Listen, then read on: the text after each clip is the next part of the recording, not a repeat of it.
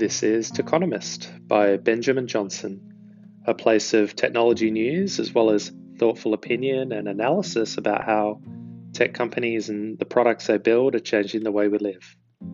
You can subscribe to my weekly email at techonomist.email, or you can follow along right here on your favorite podcast app.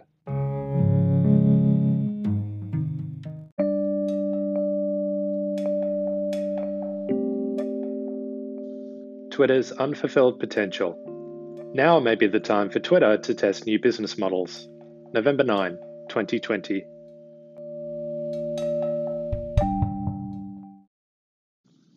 Like many of the topics I've covered previously, I'm generally inspired by reading other analysts and industry commentators who are frankly much more adept at this than I am. This week it was Professor Scott Galloway. Galloway teaches MBA students at NYU Stern and is also known for his commentary on brands and the tech industry, which he's covered across a range of mediums such as YouTube, blogs, and his debut novel, The Four. On Friday, Galloway's No Mercy, No Malice weekly email focused on Twitter, and broadly the view that their revenue growth is falling behind user growth. You can read Galloway's post in my email. Galloway has also had strong views about Dorsey's leadership, but that's not something I have any intention of worrying about here. I do, however, think Twitter is leaving money on the table, considering their mindshare with users. So I wanted to build on Galloway's piece and unpack why I think Twitter has unfulfilled potential, and with some changes to its product and business model, I think it could be a much larger earner than it is today. Now, before I start, I should caveat this commentary with the obvious. Twitter has built a fantastic business. It brought in $3.5 billion last year, and it has 187 million daily active users. There are few businesses bringing in that scale of revenue, and an extremely select few who engage with that many active daily users. But when you think that Snap Inc.'s market capitalization is double that of Twitter, and Facebook's is around 25 times larger, you can start to see why I think Twitter's investors could feel a little bit disappointed thus far. Twitter celebrates its 14th birthday this year, and in recent years it has become a key medium for social discourse. The 2020 US election is a perfect example of where Twitter's speed and aggregation brought the public, media, and politicians into a central place to share updates and debate outcomes. Twitter outpaces any platform in being first with the news, which does risk the spread of misinformation, but again, that's a different topic which other writers are better placed to cover. Twitter's business model is simple and mirrors that of its peers in Facebook and Snapchat. Bring in as many active users to the platform as often as possible and sell advertising contextually into the news feed. This is the social media business model, and the task is to be the most attractive place for advertisers to spend their fixed ad budgets. Broadly, Twitter is about where you would expect them to be here, bringing in $20 per annum for every daily active user. This is double what the 9-year-old Snapchat earns per user, while the 16-year-old Facebook, with two key advertising assets, Facebook and Instagram, earns $47 per annum for each active user. However, what is worrying for Twitter is the trend line. As they grow active users on the platform, they're struggling to maintain their revenue per user ratio. In 2018, Twitter earned $24.50 per annum for its users. Now it's $20, an 18% drop in marginal returns. While you might be tempted to put this down to the pandemic, Facebook and Snapchat grew marginal returns on their users by 29% and 70% respectively in the same period. So what are the reasons why Twitter might be struggling to keep up with its peers in revenue growth? Well, for me, there are a few things that stand out. First, Twitter knows less about its users. Facebook, Instagram, and Snapchat have become deeply personal platforms. Users are inclined to share much more about their lives than they might on Twitter. While Instagram and Snapchat are places to share video of family life, time with friends, and holiday content, Twitter has become a place to follow news publications, track business and sports news, and broadly remain relatively anonymous should you want to. The less Twitter knows about its users, the less targeted and effective its ad platform can be. Secondly, they've let others win video. Twitter has made over 50 acquisitions in its lifetime, a number of them related to video experiences and video infrastructure, with one notable purchase being that of Vine in 2012.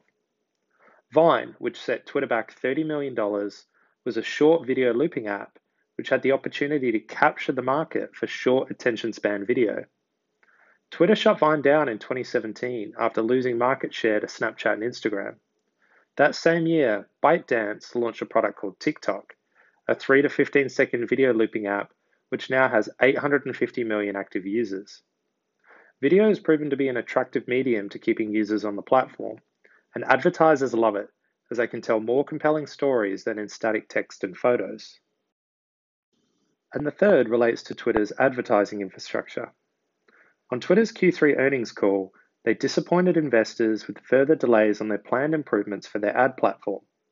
Quoting the Financial Times, Twitter's investors have become used to hearing about its long-promised upgrade to its advertising system, called MAP, or MAP, which it has been trying to rebuild for more than a year.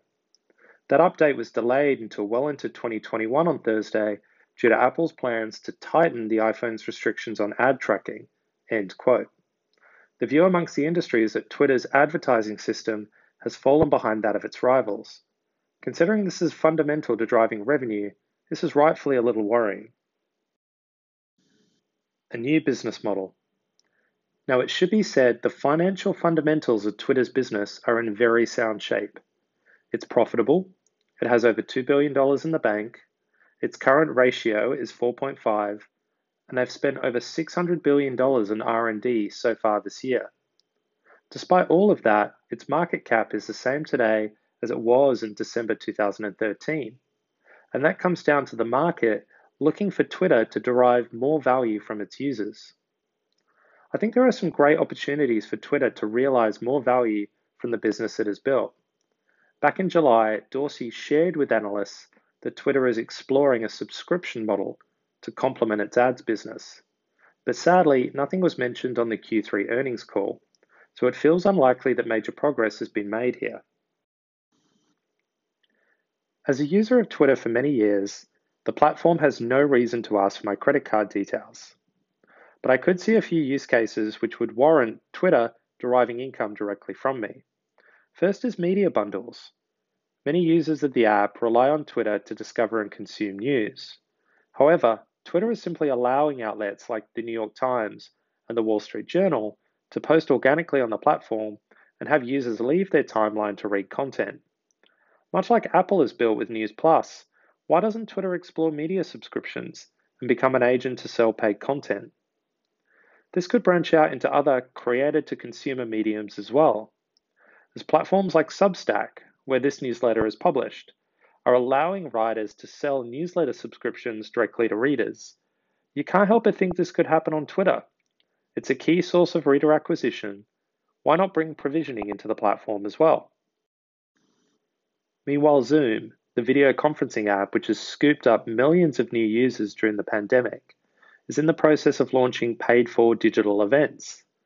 Industry conferences and music gigs are all likely to be ticketed events by Zoom very soon.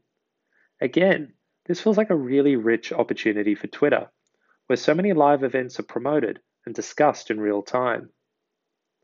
There's no doubt that fundamentally changing or adding new business models is hard, and it comes with risk around spoiling parts of the user experience, which has brought nearly 200 million users to Twitter in the first place.